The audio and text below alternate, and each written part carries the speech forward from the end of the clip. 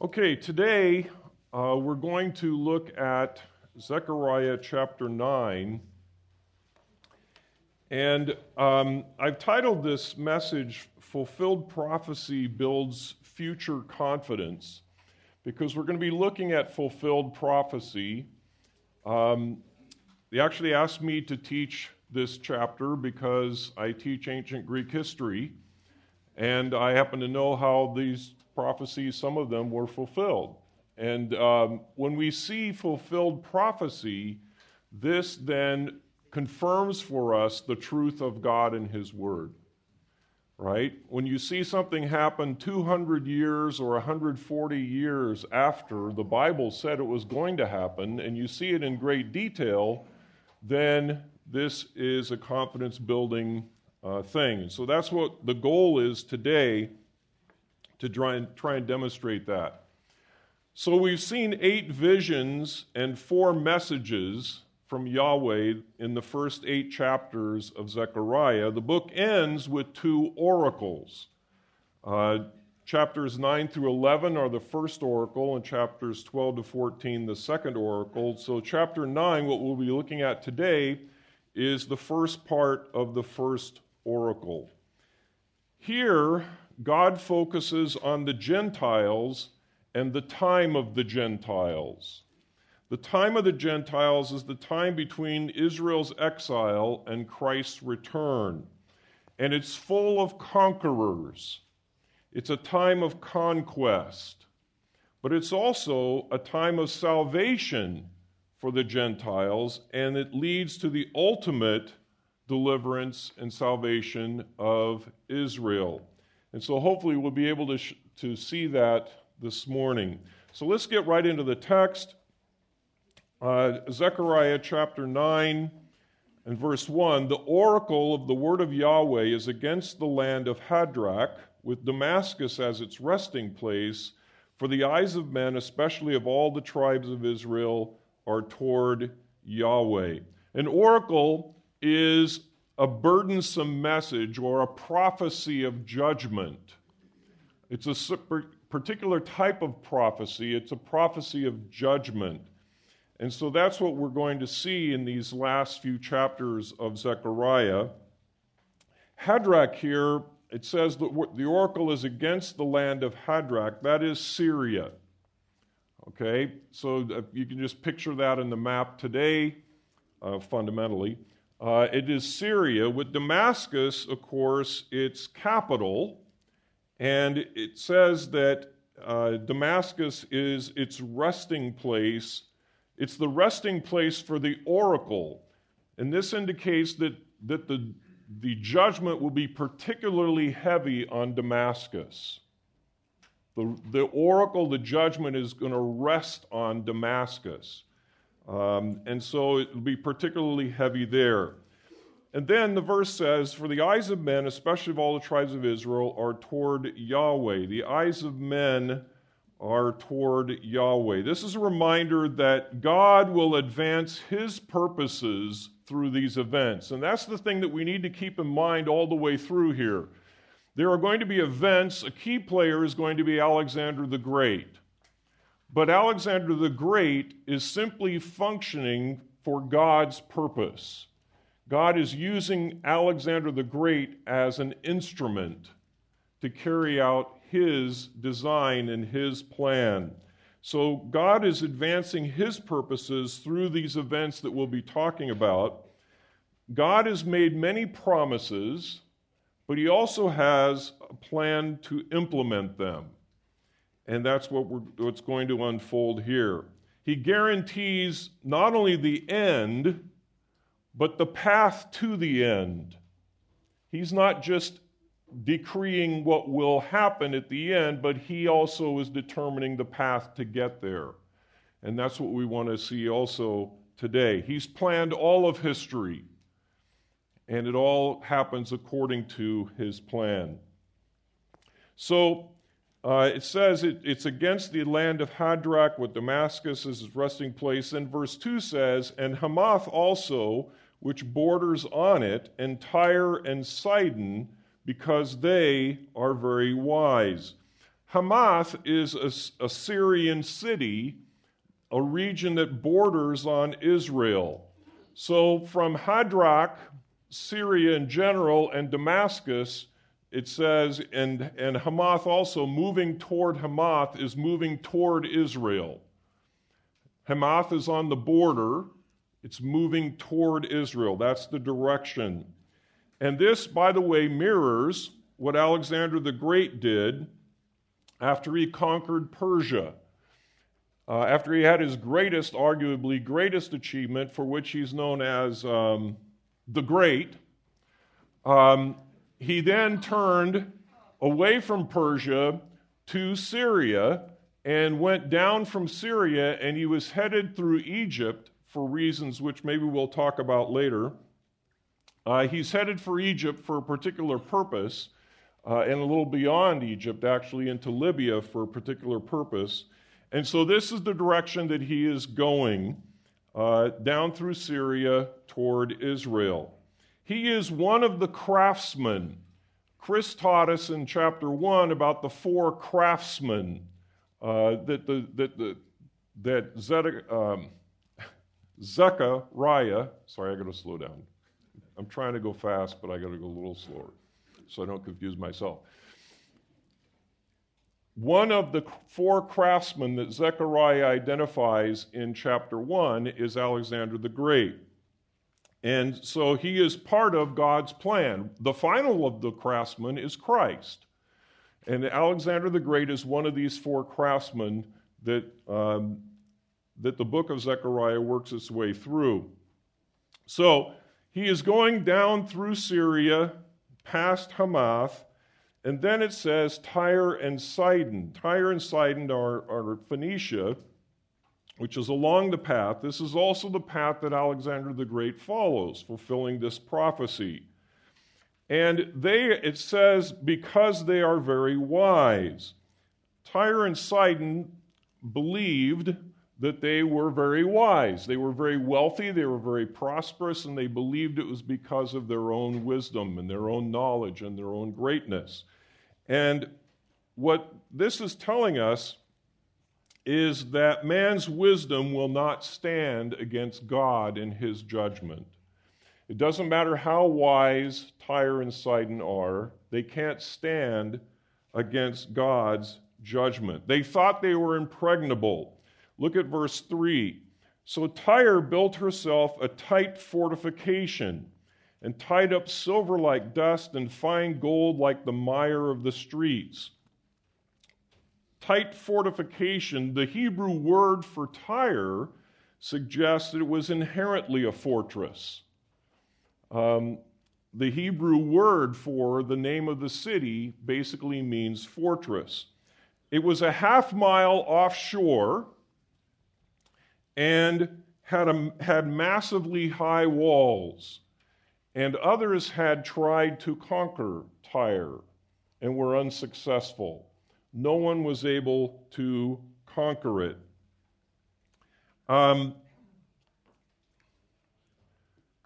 This gives you an idea about it.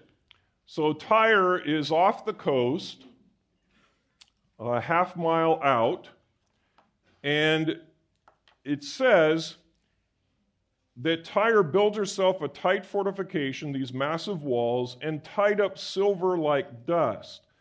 Tied up here can also be translated piled up or heaped up, which it is in Habakkuk. Do I have that here? Yeah. In Habakkuk 1:10, it means piled up or heaped up rubble.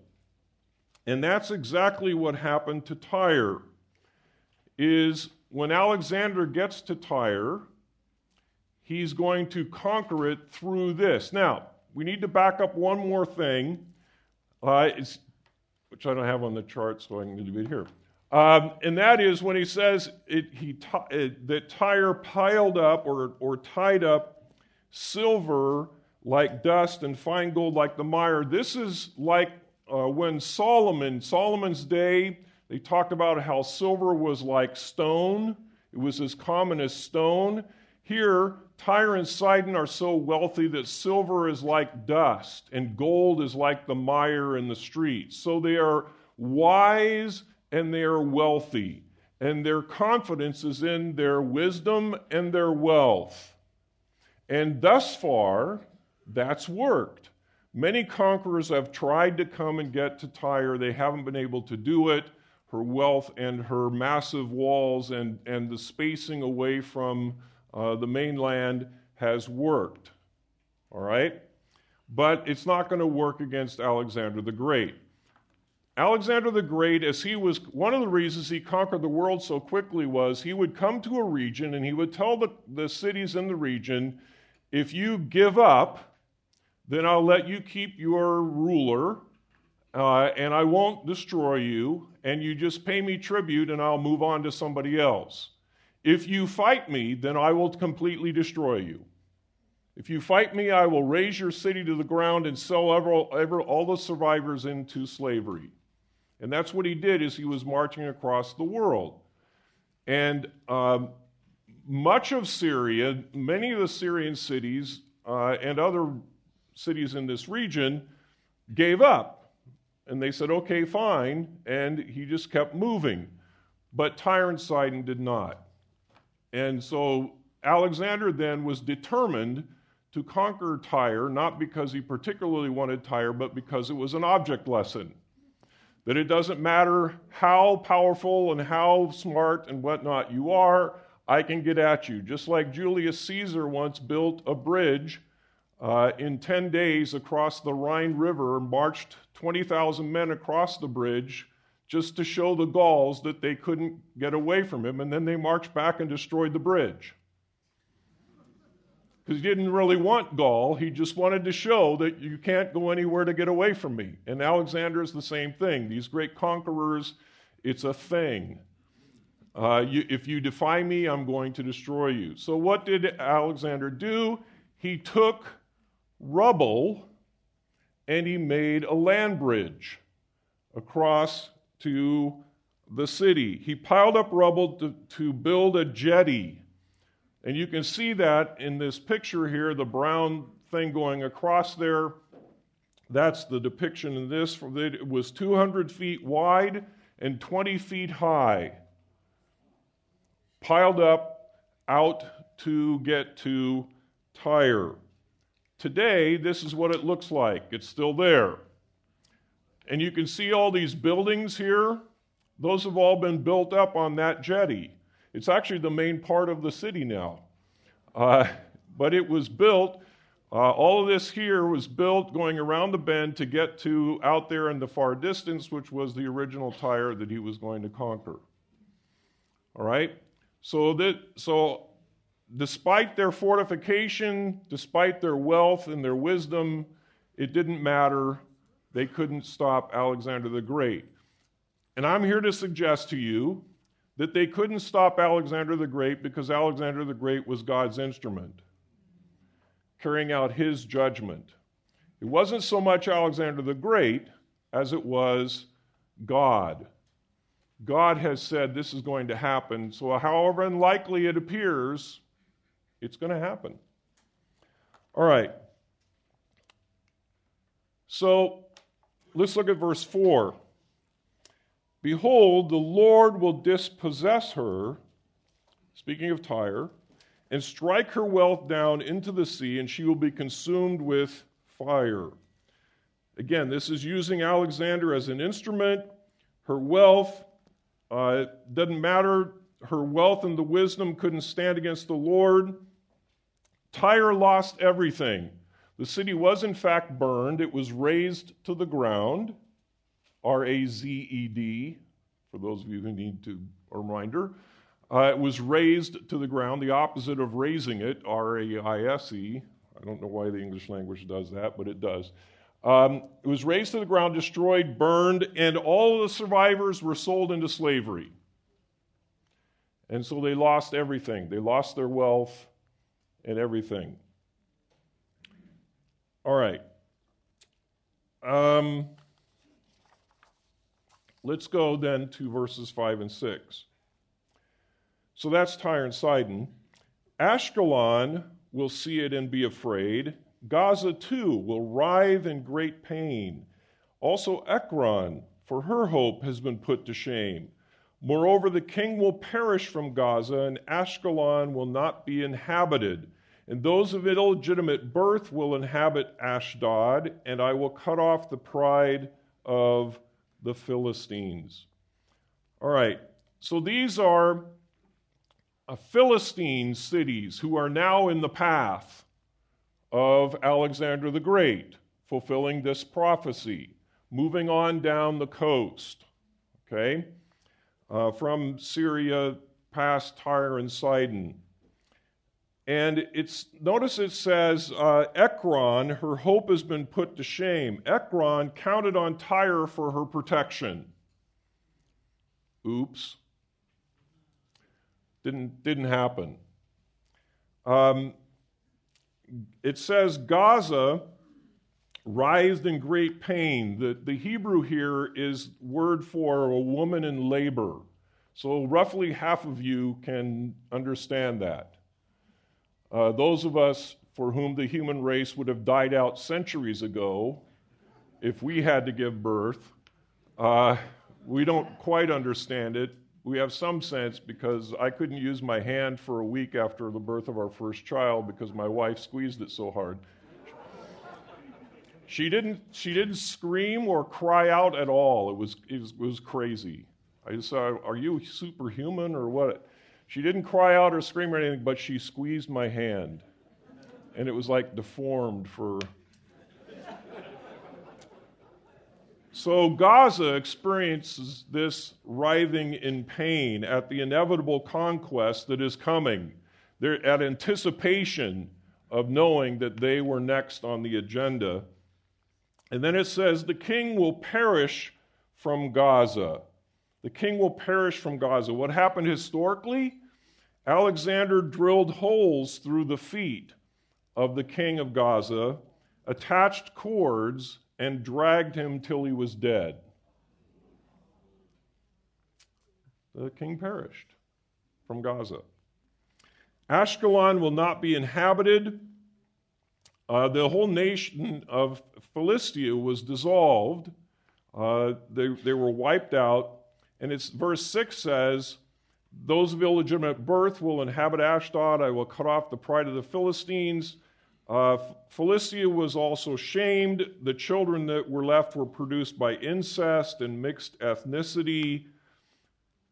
And that fulfilled this verse as well, the prophecy here in verse 6. Remember, God is doing this through Alexander, because Yahweh controls the rise and fall of nations. Throughout Scripture, we see that. Now, these events occurred in Alexander's time, but they also had eschatological prophecy. And I put the verses up here for those who want to look them up on your own. I'm putting things up in advance this time because I'm going to move fast, and if you want stuff, that it's there, and then I'll just keep rolling. So, the time of the Gentiles, which is what we're talking about right now, leads to fulfillment of God's promises to Israel later on as well. Fulfills the current promises, but also later on, eschatologically. And you can look at these passages and see very specific things that correlate with the passage that we're in right here. All right, so let's move to verse 7, because there's sort of a change of theme here as we get to verse 7, and that is the salvation of the Gentiles. So we've been having the judgment of the Gentiles in these first 6 verses, and now as we get to verse 7, it's the salvation of the Gentiles. And look at verse 7. And I will remove their blood from their mouth and their detestable things from between their teeth. Then they will also be a remnant for our God and be like a clan in Judah, and Ekron like a Jebusite.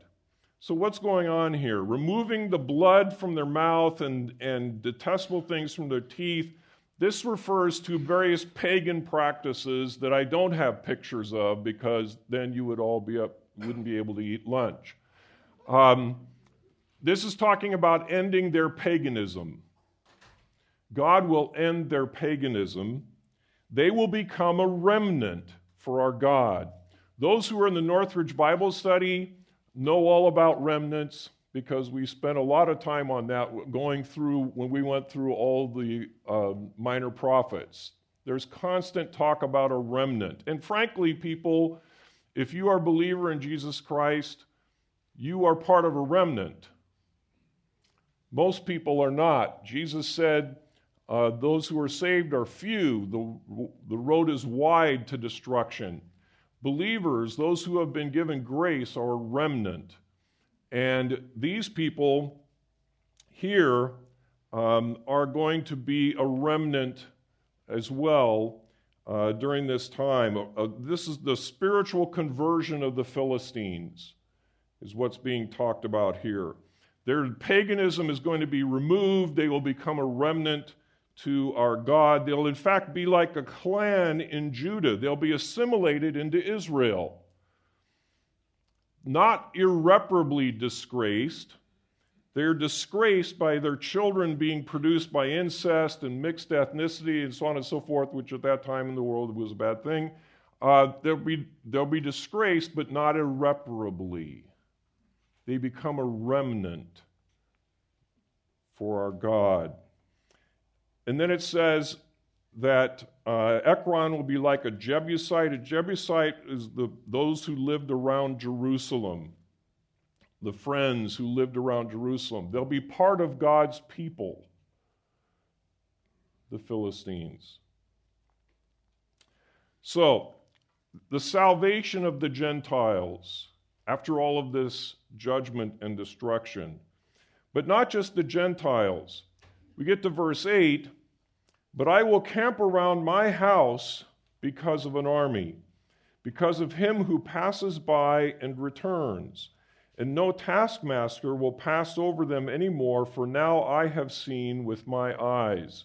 This, verse 8, is about the deliverance of God's people. This is the deliverance of Israel in this particular time, during the time of the Gentiles, particularly with Alexander coming through. So here's Alexander, this tornado roaring through Syria and Phoenicia and Philistia, and who's next in order? Israel.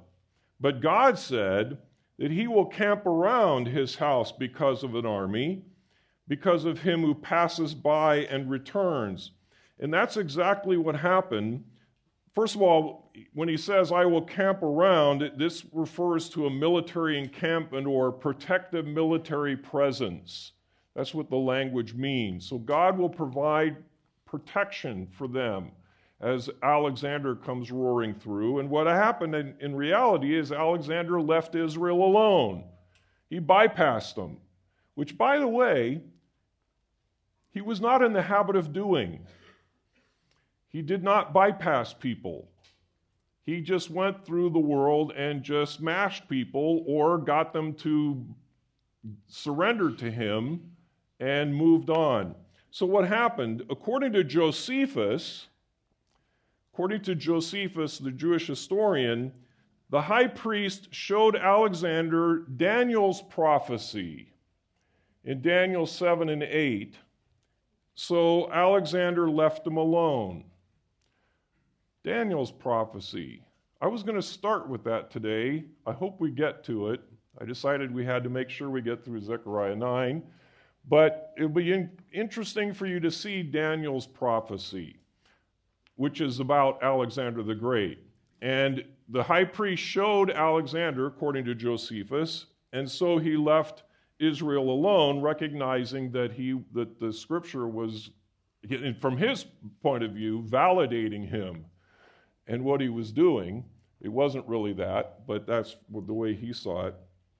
So he's on his way to and from Egypt. He's headed back to Persia, but on the way he's got to go through Egypt and go to Libya because he wants to exalt himself, to use a biblical term. And so on the way to Egypt, he bypasses Israel, and this also has eschatological significance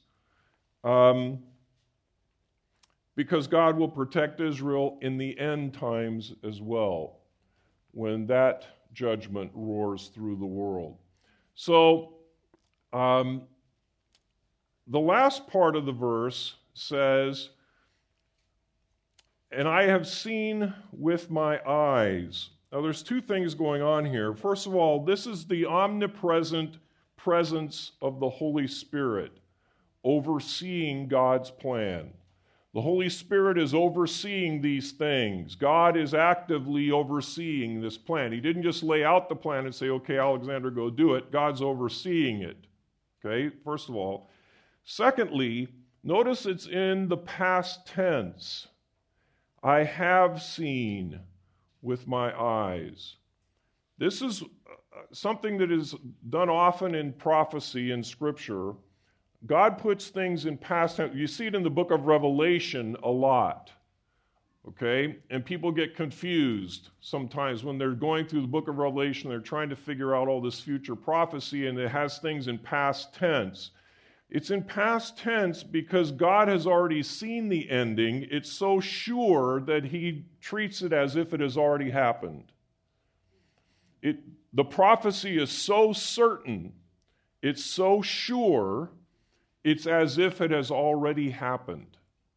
And so sometimes God expresses it that way in past tense, and that's what he's doing here. He's seen the ending, and there's no doubt it will happen, and so he says it as if it already has, which also should make little things tingle in your spine. All right, verses 9 and 10.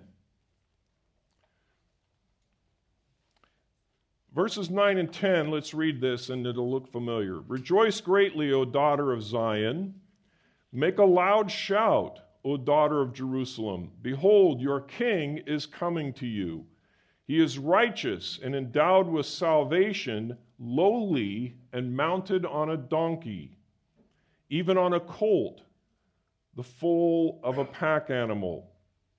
That part at least ought to sound familiar to you. Let's look at verse 10 also. I will cut off the chariot from Ephraim, the horse from Jerusalem, and the bow of war will be cut off.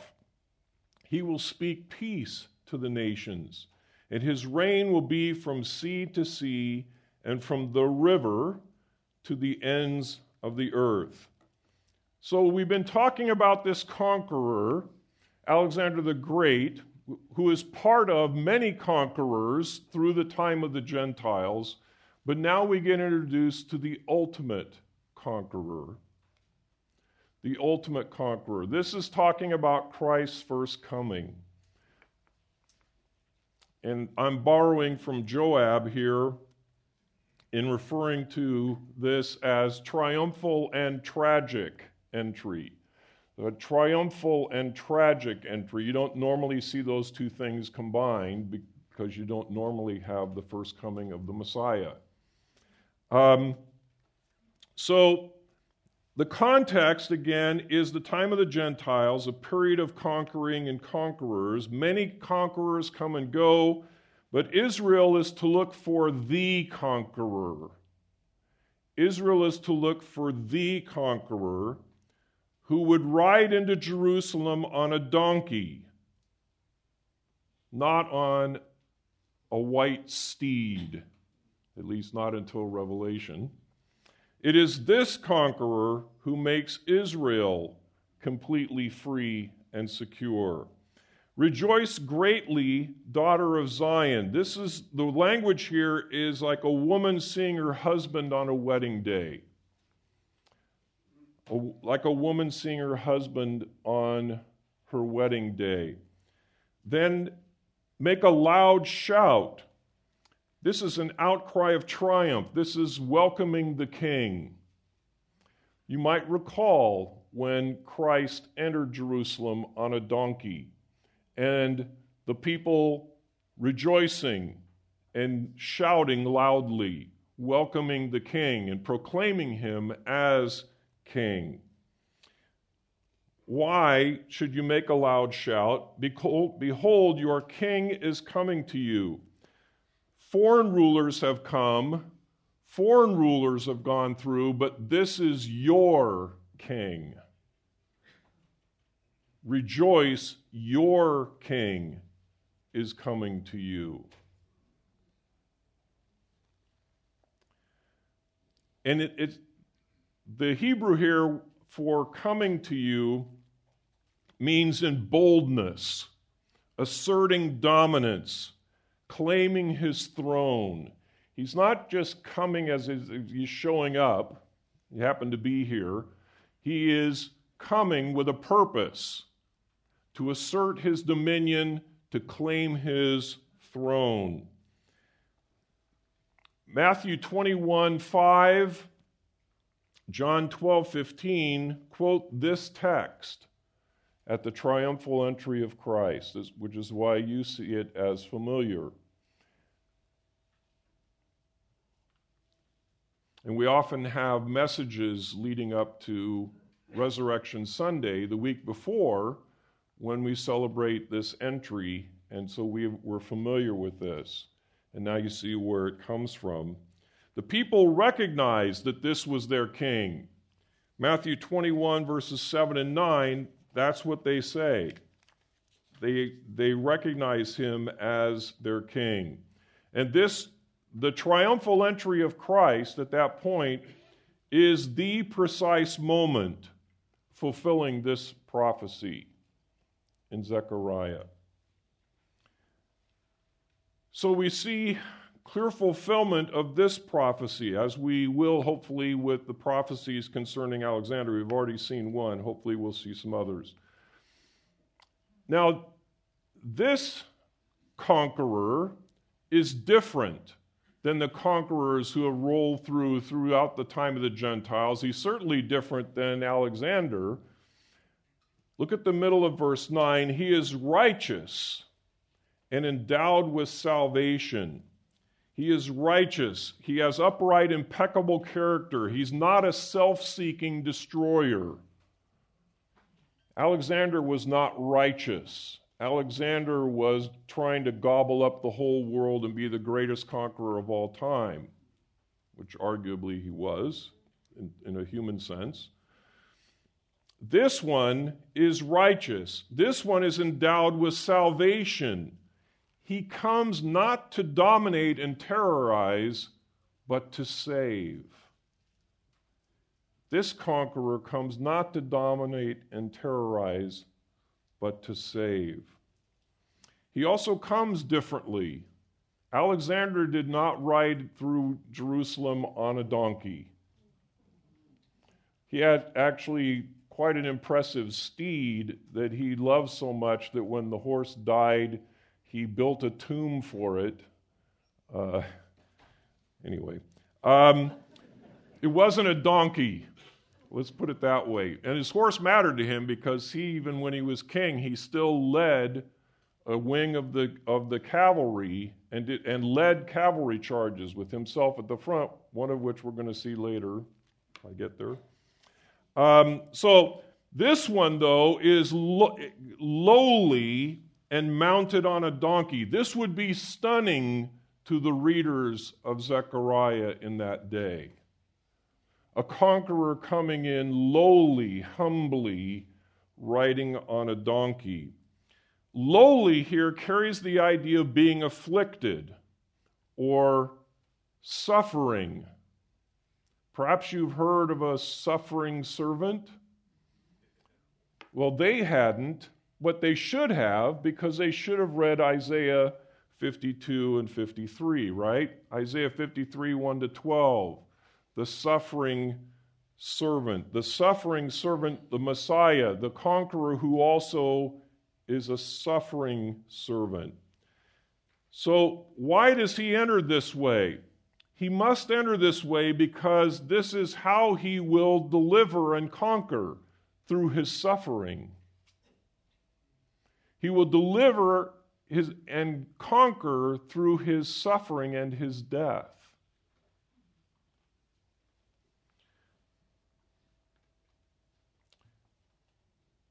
which the people of Christ's day should have remembered from reading Zechariah.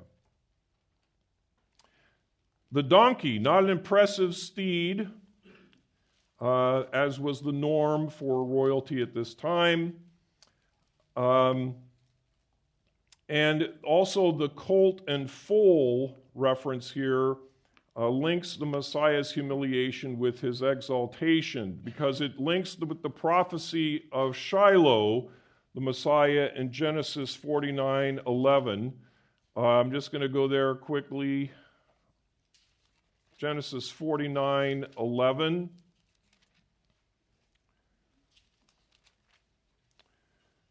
In the Messianic prophecy, it says, he ties his foal to the vine and his donkey's colt to the choice vine.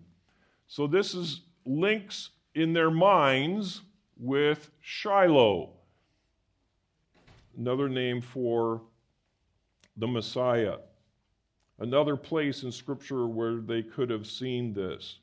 So the triumph and exaltation and recognition of Christ as king included tragedy, as Zechariah had prophesied. But then, in a single verse, we go from verse 9 to verse 10, and in a single verse, we jump from the first coming of Christ to his second coming. Verse 10 is about his second coming. So the readers of Zechariah should have known the Messiah would suffer, but they wouldn't have known that there would be thousands of years between his suffering and his conquering, his exaltation, ultimately. But that's what happens. In a single verse, he moves from the first coming to the second coming. They wouldn't have known the timing. 1 Peter 1:11 says that the prophets didn't know the times. They wanted to know times, but didn't always know the times. But they could see that the Messiah would suffer and that he would then have victory. Now look at verse 10. It says, I will cut off the chariot from Ephraim. This is God the Father speaking in this verse. And when he says he will cut off the chariot from Ephraim, the horse from Jerusalem, and the bow of war, he will violently eradicate the implements of war. He will secure victory for his son. And this will happen where? From Ephraim, from Jerusalem. Ephraim is in the north, Jerusalem is in the south, through all of Israel. This will take place. So it starts out with I, and now it switches to he. The beginning is I, God the Father, and then he is God the Son, the Messiah. He will speak peace to the nations. He could destroy them, but he draws them to himself because he is the Prince of Peace. They know that from Isaiah also, Isaiah 9:6. And in about a month from now, you're going to remember it too, because you're going to listen to the Messiah and other things that quote that passage. He is the Prince of Peace. What will be the extent of his reign? His reign will be from sea to sea and from the river to the ends of the earth. From sea to sea means globally. This is quoting a messianic psalm. Psalm 72:8 uses the same phrase, the same term, from sea to sea. It's a generalized term meaning across the globe, a general term for globally. But then there's a specific reference. We have this general term from sea to sea, and then from the river. How many have river capitalized in your translation? you have the Legacy Center Bible, it is, because it should be. Because this is not just a river, this is the river. This is the river Euphrates. And it was part of the boundary of land promised to Abraham in Genesis 15:18. It was one of the boundary lines of the land promised to Israel, to Abraham's seed, promised to Abraham in Genesis 15:18. And so that's a specific reference to the Euphrates. But notice what it says, from the river to, and then it doesn't have the other boundary that is in Genesis 15:18. It is to the ends of the earth. Because the Messiah's reign is the whole earth. He expands the promised land to the Israelites to cover his reign, which will be over the whole earth. His reign, which will include that remnant of the Gentiles and this remnant of the Gentiles that are sitting in this room right now. He expands his dominion over the whole earth. So the Messiah initially comes humbly, but achieves world domination that all of the conquerors in between, even the Great, Alexander the Great, hoped to achieve but could not. This is the ultimate conqueror.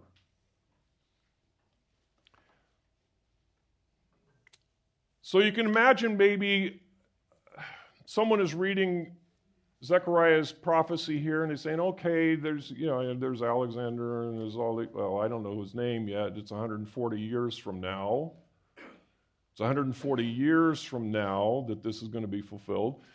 So I don't know who he is, but all these people are conquering and they're rolling through and so forth and so on and so forth. But what does this mean for me? Is God only concerned with the nations, meaning the Gentiles, in this time of the Gentiles? And that's what verses 11 through 17 are about. God's commitment to his people. God reaffirms his commitment to his people in the last part of the chapter, verses 11 through 17. The focus has been on the nations, but does God care about his people? Here God assures them that he's committed to them, will protect them, and fulfill all of his promises to them.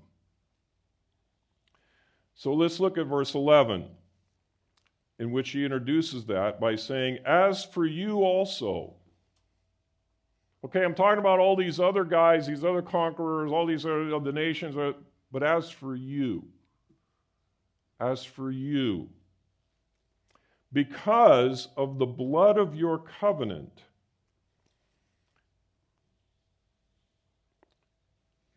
in all the talk about the conquerors, I've not forgotten you because of the blood of your covenant. I am inviolably committed to you. There's a covenant. I made a covenant with you. So then once again, he goes into past tense. Because this is so certain, it's as if it already happened. I have set your prisoners free from the waterless pit.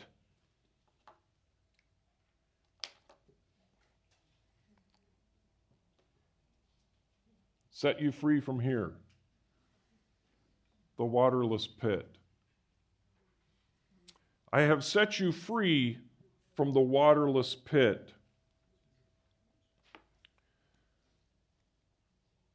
Joseph was thrown into a waterless pit. God told Jeremiah to be thrown into a waterless pit as part of his prophecy. This is something like what they would have experienced. And I don't think that's MacGyver. so that probably they're in trouble. But God has set the prisoners free from this waterless pit. And this is a promise of a new exodus. As he had done the exodus from Egypt for Israel, he's promising them a new exodus. They are prisoners of exile. Even as they are coming out of exile, they still have been prisoners of exile, and in certain senses are still prisoners of the exile. And they're in a time dominated by the Gentiles. They're not free, they're dominated by the surrounding conquerors. But God will deliver them. As he delivered Joseph and Jeremiah from the waterless pit, he will deliver his people. The past tense is because it's so certain. So verse 12, he says, "Return to the stronghold, O prisoners who have the hope. This very day I'm declaring to you, I will return double to you." Return to the stronghold. This is a call to the scattered Israelites to return home. Return home. Come back to Israel.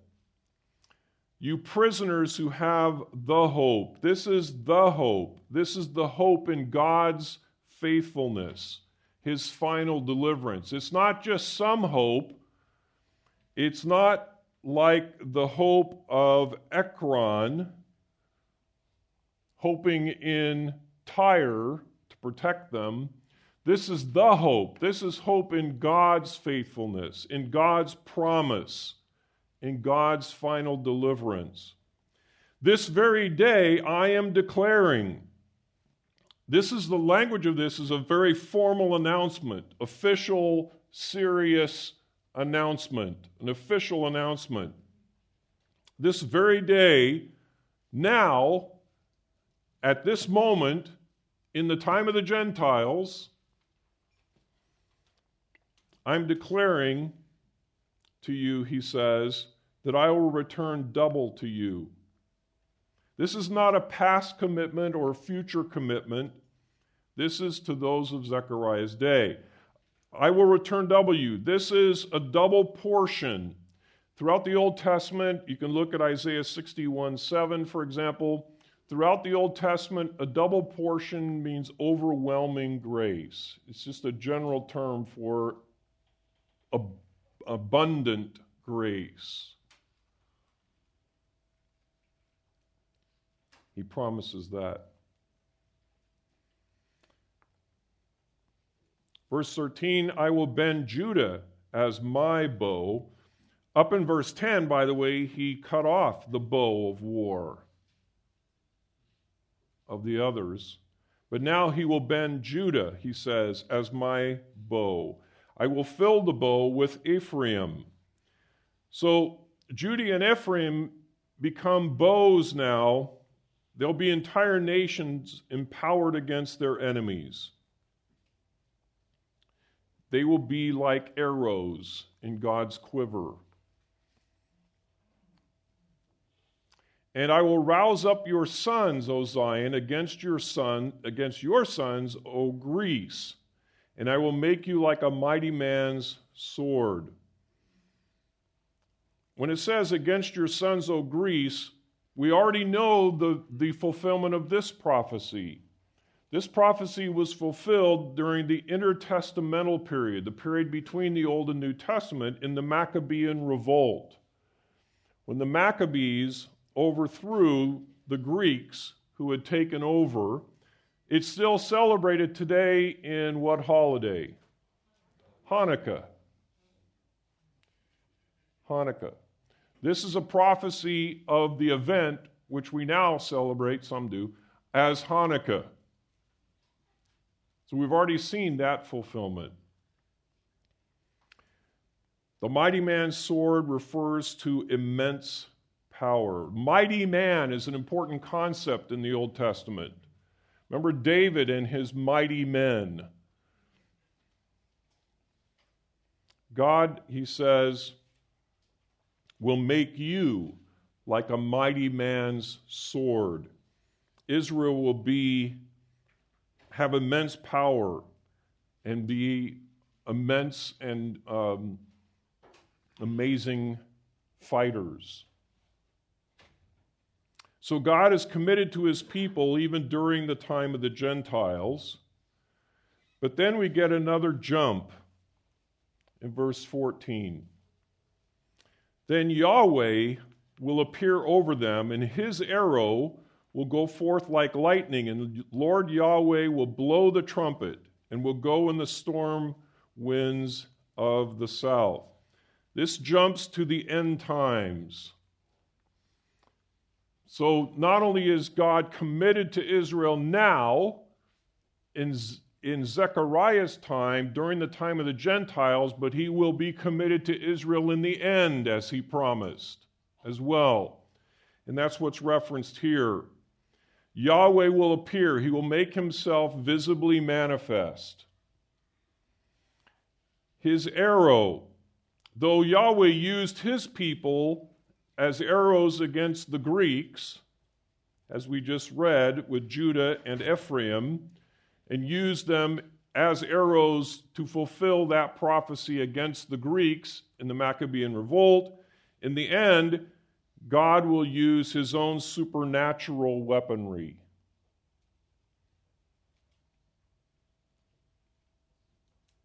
In the future, he'll use his own arrows, his own supernatural weaponry. And when it says he will blow the trumpet, Yahweh will blow the trumpet, this is, the terminology here means God himself will lead the charge. God himself will lead the charge into battle. And he will go in the storm winds. This is God's unmistakable fury, the fury that no one can withstand. The storm winds here are like the sandstorms of that era, of that region, rather, of the world. The sandstorms just wipe everything out as they move along.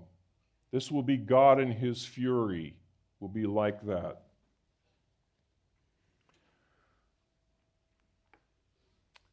Verse 15, Yahweh of hosts will defend them. They will consume and trample on the stones of a sling. They will drink and roar as with wine. They will be filled like a sacrificial bowl, drenched like the corners of the altar. Wow, there's a lot going on there, but we're going to simplify it significantly.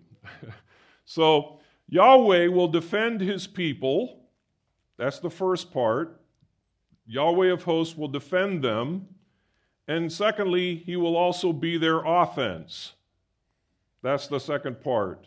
Consume and trample. Yahweh will defend them and consume and trample. He'll be their defense and their offense.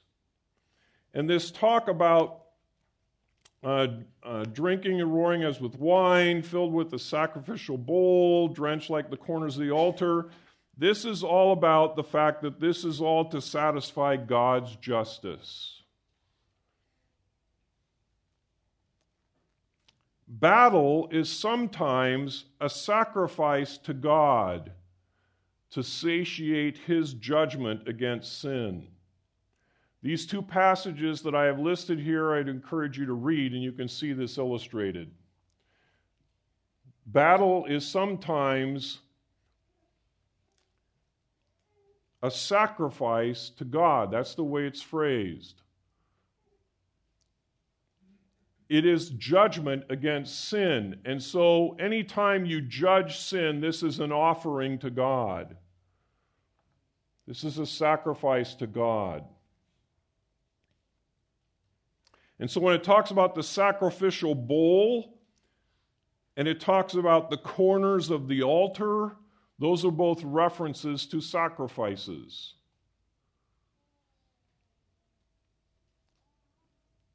The implements of sacrifices in the temple.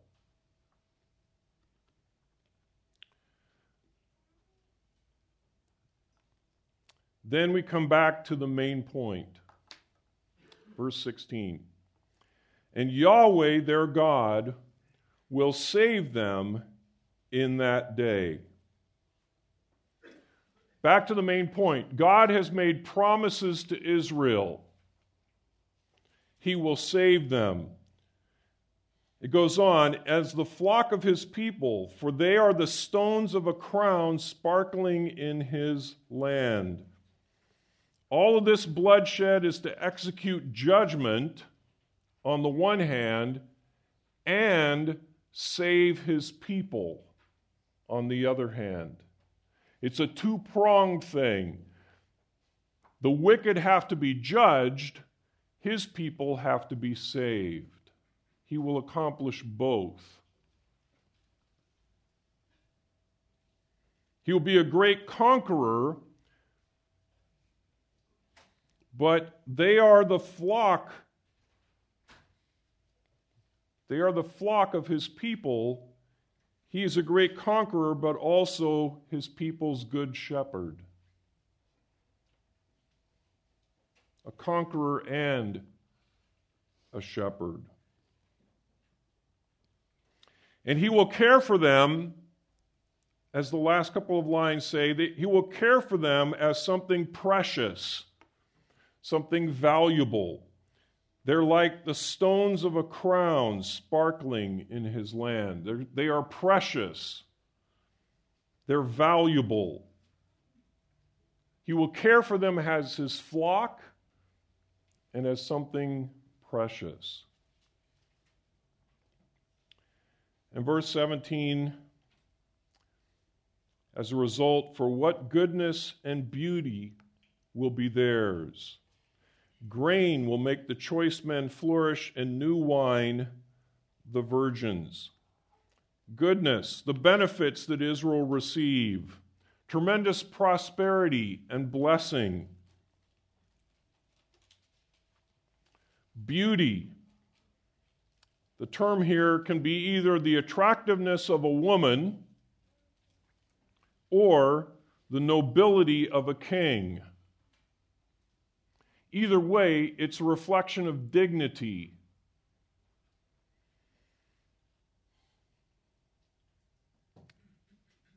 Beauty. Grain. There'll be grain. There'll be new wine. The bounty of the land.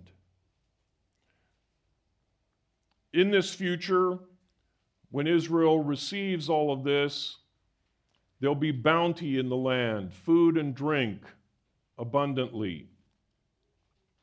It will make the choice men flourish, and new wine the virgins. Choice men and virgins. These are people at their peak. I have a friend who used to teach at the university who was all about resurrection man, all about end times, etc. And his own view was that everyone's resurrection body will be the body of roughly a 25-year-old. If you die at 96 or you die at 2, you'll have a resurrection body that's 25. And he said that because that is the peak. And that's what this is referring to here. It's not referring to what he's saying, but it's referring to the fact that the choice men are men at their peak. The virgins are women at their peak, productive peak, if you will. And it's also a reference to strength and purity. Strength and purity. These will be the people who live under this conqueror and good shepherd. So in the larger context of the book of Zechariah, in chapter 9, God explains to Israel not only that he's made promises, not only that they will come to pass, but that he has a plan to bring it about, and that he's in charge of the plan. He controls it. It's not just an end that might happen some particular way, but God is running the show. Now, let's get to some things that are going to help you in your daily life to further trust God. These are the things that are exciting. Let's go back to see about Alexander the Great. The book of Daniel was written 200 years before Alexander started conquering things. 200 years. Turn with me to Daniel chapter 7. Daniel chapter 7.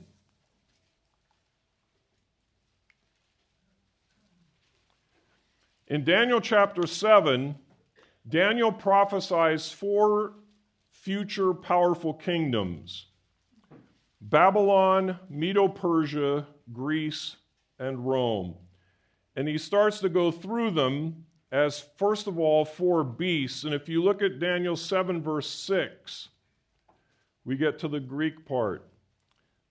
Daniel 7, verse 6. After this I kept looking, behold, another one like a leopard, which had on its back 4 wings of a bird.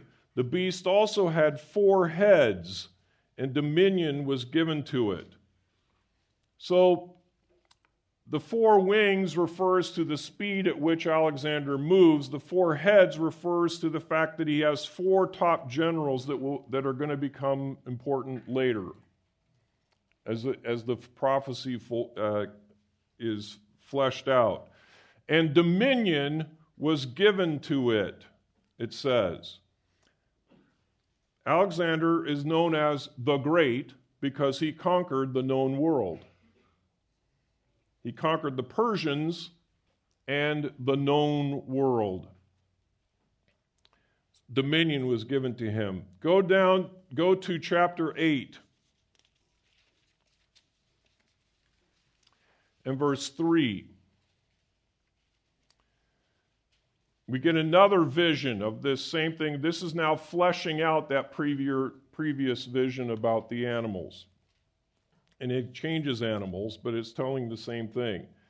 Chapter 8, verse 3, I lifted up my eyes, and behold, a ram which had 2 horns was standing in front of the canal. Now the 2 horns were long, but one was longer than the other, with the longer one coming up last. The ram with 2 horns is Medo-Persia. The 2 horns are the Medes and the Persians, who were joined together when the Persians conquered the Medes and put those 2 people groups together. The longer horn is Persia, because that's the one that took over and is more powerful. All right, so that's what's being talked about here in chapter 8, verse 3. Go to chapter 8, verse 5. And while I was considering, behold, a male goat was coming from the west, over the surface of the whole earth, without touching the ground. Interesting. And the goat had a conspicuous horn between its eyes. The goat coming from the west is Greece, specifically Alexander the Great. And the reason it says the goat is coming from the west, coming from the west over the surface of the earth without touching the ground, is he's moving so fast. This is a reference to rapid movement across the world, which was amazing how fast that he traveled. He didn't have motorized vehicles, and he was conquering people along the way. But if you study it, it's pretty incredible. Well, I shouldn't use that word. It is credible, but all right. And then it says the goat had a conspicuous horn between its eyes. The horn is Alexander. He's called a horn in Zechariah. He's called a horn here as well. Then look at verse 6. This is where it gets really cool. Then it, this goat, Alexander, came up to the ram that had the two horns, which I had seen standing in front of the canal, and ran at it in his strong wrath. This is the Battle of Issus. This is a perfect description of the Battle of Issus, which takes place 200 years after this prophecy. This is one of the great battles of ancient history. This is the battle in which Alexander conquers the Persians. Darius III of Persia had 2 to 6 times as many soldiers as Alexander. And he faced Alexander, across a waterway, a canal called the Panaris River.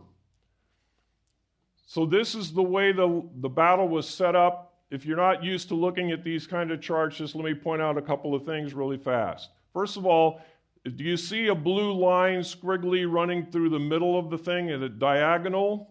That's the canal. That's the river. The red blocks are Persian soldiers, large chunks of Persian soldiers. The blue and the white on the right are Alexander's. Notice how many more and bigger red blocks there are than the blue blocks. All right? So Alexander is vastly outnumbered, depending on which historian you read, 2 times or 6 times as many soldiers as Alexander. If you look at the upper right corner of the chart, you see the word Alexander. That's his cavalry, that white block there that he leads. He's not a soldier. He's not a commander who sits in his tent or watches through binoculars. He leads the cavalry. All right, so what happens? This is the Panaris River. It doesn't look like much of a river to me, man. That's because it's today. The Jordan River doesn't look near as impressive either as it used to. Over time, these things change. But to give you some idea of what Alexander was up against, with this humongous force on the other side that he has to get across this river, is this, and then you see here some of the topography on the other side of the river. He's going up the hill, and he had to get through that tower and power lines, which made it particularly, you can trip the horses on the power lines. All right, so he's going across the river uphill. You can see it better here as well. And that's what he's going into against. And on the other side is this humongous force of the Persians led by Darius III. Now, what does the Bible say he did? It came up, verse 6, it came up to the ram that had the 2 horns, which I had seen standing in front of the canal, and ran at it in his strong wrath. What Alexander did was, when the battle was going poorly, he took his cavalry and charged straight at Darius, who, by the way, had all of his best troops in front of him, as was the norm in the ancient world. Alexander took his troops, his cavalry, and charged straight at Darius. You might even say he ran at him in his strong wrath across the canal. And Darius panicked and turned and fled. And when he panicked and turned and fled, his whole army panicked and turned and fled. Hey, he knows what's going on. If he says we should run, we should run. And so he fled, and he was so fast and taking him and so forth, he actually took his entire treasury and his family, Darius' family. Darius just fled and left his family behind. And Alexander took him, and that's an interesting story too, the way he treated his family, which was wonderful and whatnot, but that's another story. 2 years later, so this is what happens right before the events we saw in Zechariah, in which Alexander goes through Syria and Tyre and Sidon and whatnot. This all takes place right before then. He's conquered Darius now, so he turns towards Syria and the Middle East because he's headed out to the desert in Libya for reasons which we'll mention in a moment. So this is right before what we've been talking about in Zechariah 9, the things that Alexander did there. Then look at Daniel 8:8. Oh, by the way, let's read verse 7. And I saw it reach the side of the ram. It was enraged at it. It struck the ram and broke its two horns in pieces. And the ram had no strength to stand in opposition to it. So it threw it down to the ground, trampled on it, and there was none to deliver the ram from its power. That's what he did. Okay? Then look at verse 8 of Daniel 8. Then the male goat magnified itself exceedingly. Well, what did Alexander do after, or along the way? He magnified himself. He claimed to be descendant from Hercules and from Achilles. Those of you who don't know ancient Greek history, Achilles is the ultimate hero of Greece. And so there's nobody higher that you can say that you're descended from. He solved the Gordian knot. Mythology, there was this Gordian knot, which was this a bunch of ropes that were all wrapped together in this incredible ball, like, if you get a rubber band pile that are stuck together and you're trying to take it apart.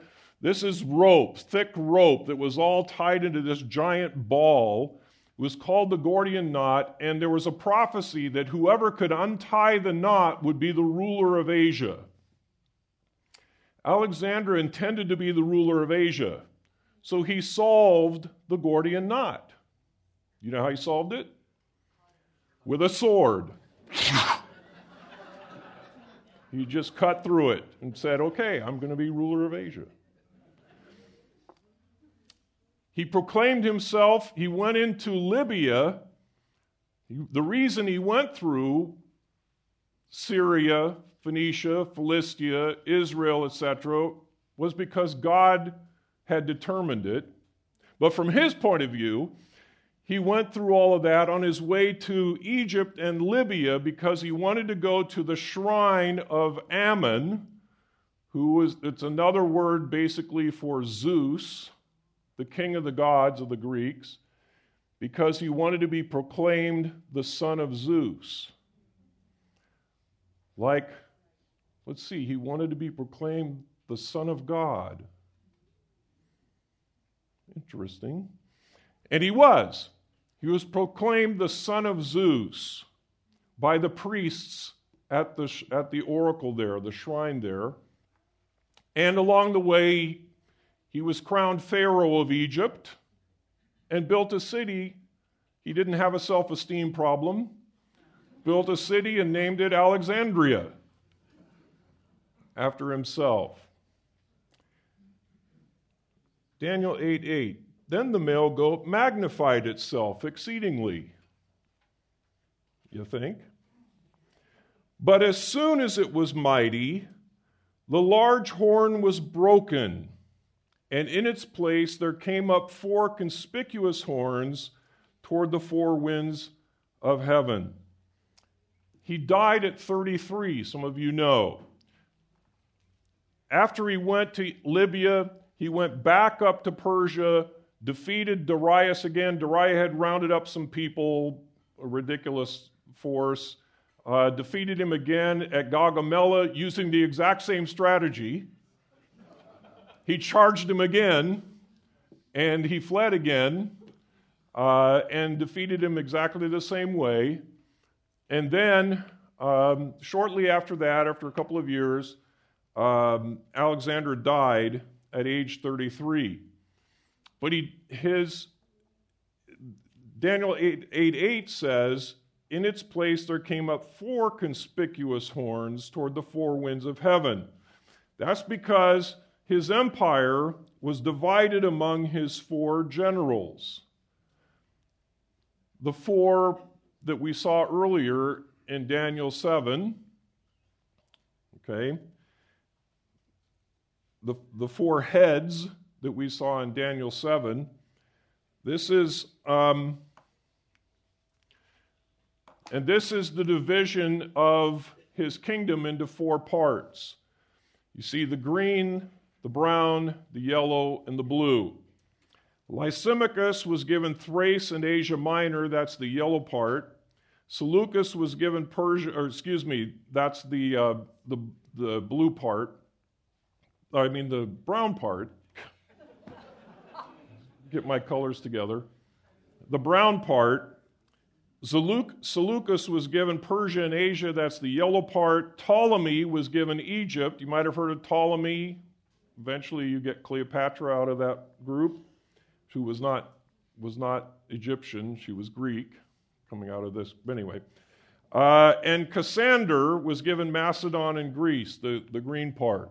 So he's got these four generals who divvy up the thing. Why? Because on his deathbed, they asked him who will inherit the empire, and he said, the strongest. And so the four generals divided it up and then proceeded to fight each other for it eventually later on, which gets us to another passage. But finishing up chapter 8, of Daniel, verse 20 says, in case you were wondering where I got these ideas, verse 20 says, the ram which you saw with the two horns is the kings of Media and Persia.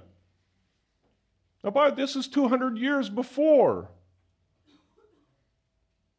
The ram is the kings of Media and Persia. The shaggy goat is the king of Greece. That's what verse 21 says. And the large horn that is between his eyes is the first king. That is the first in significance and priority. So Daniel explains this is Media Persia, Greece, and the large horn. Then finally, Daniel chapter 11 and verse 2. So now I will tell you the truth. Behold, 3 more kings are going to stand in Persia. Then a fourth will gain far more riches than all of them. As soon as he becomes strong through his riches, he will arouse the whole empire against the kingdom of Greece. This is Darius III. Verse 3, and a mighty king will stand, and he will dominate with great domination and do as he pleases. That's Alexander. And then verse 4, as soon as he stands, his kingdom will be broken up and parceled out toward the 4 winds of heaven. Now, why am I saying this again? We already saw that, because there's something additional here. But not to his own descendants. His kingdom will be broken up, parceled out, but not to his own descendants, nor according to his domination with which he dominated, for his kingdom will be uprooted and given to others beside them. Not to his own descendants. Alexander had a son. He was murdered. So the kingdom went to the 4 generals. And then years later, when they fought over it and so forth, it was uprooted, and 2 other guys took over power, Antigonus and Pergamon, because it was uprooted later, after it was given to the 4.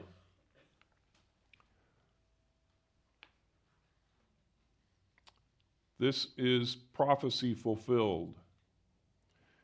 This should give us confidence in the Lord God, His control over all things, down to the very details. And I'm sorry we're 5 minutes over, but you should feel okay with it, right?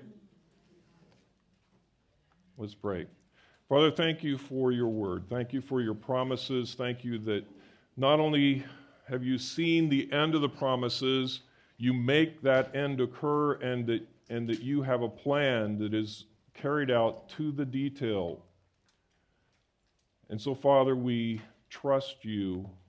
We put our faith in you, And we know that that faith is well-deserved, and so we have confidence in you and your promises. And we thank you, Father, for your word, for Zechariah and the message here to Israel, and also for the remnant of the Gentiles that we are able to tap into. And we ask, Father, that you would, in times that we doubt, in times that we question, that we would look back at Alexander or some other example of your fulfillment of Scripture and prophecy, and understand that you are the God who controls all things. Amen.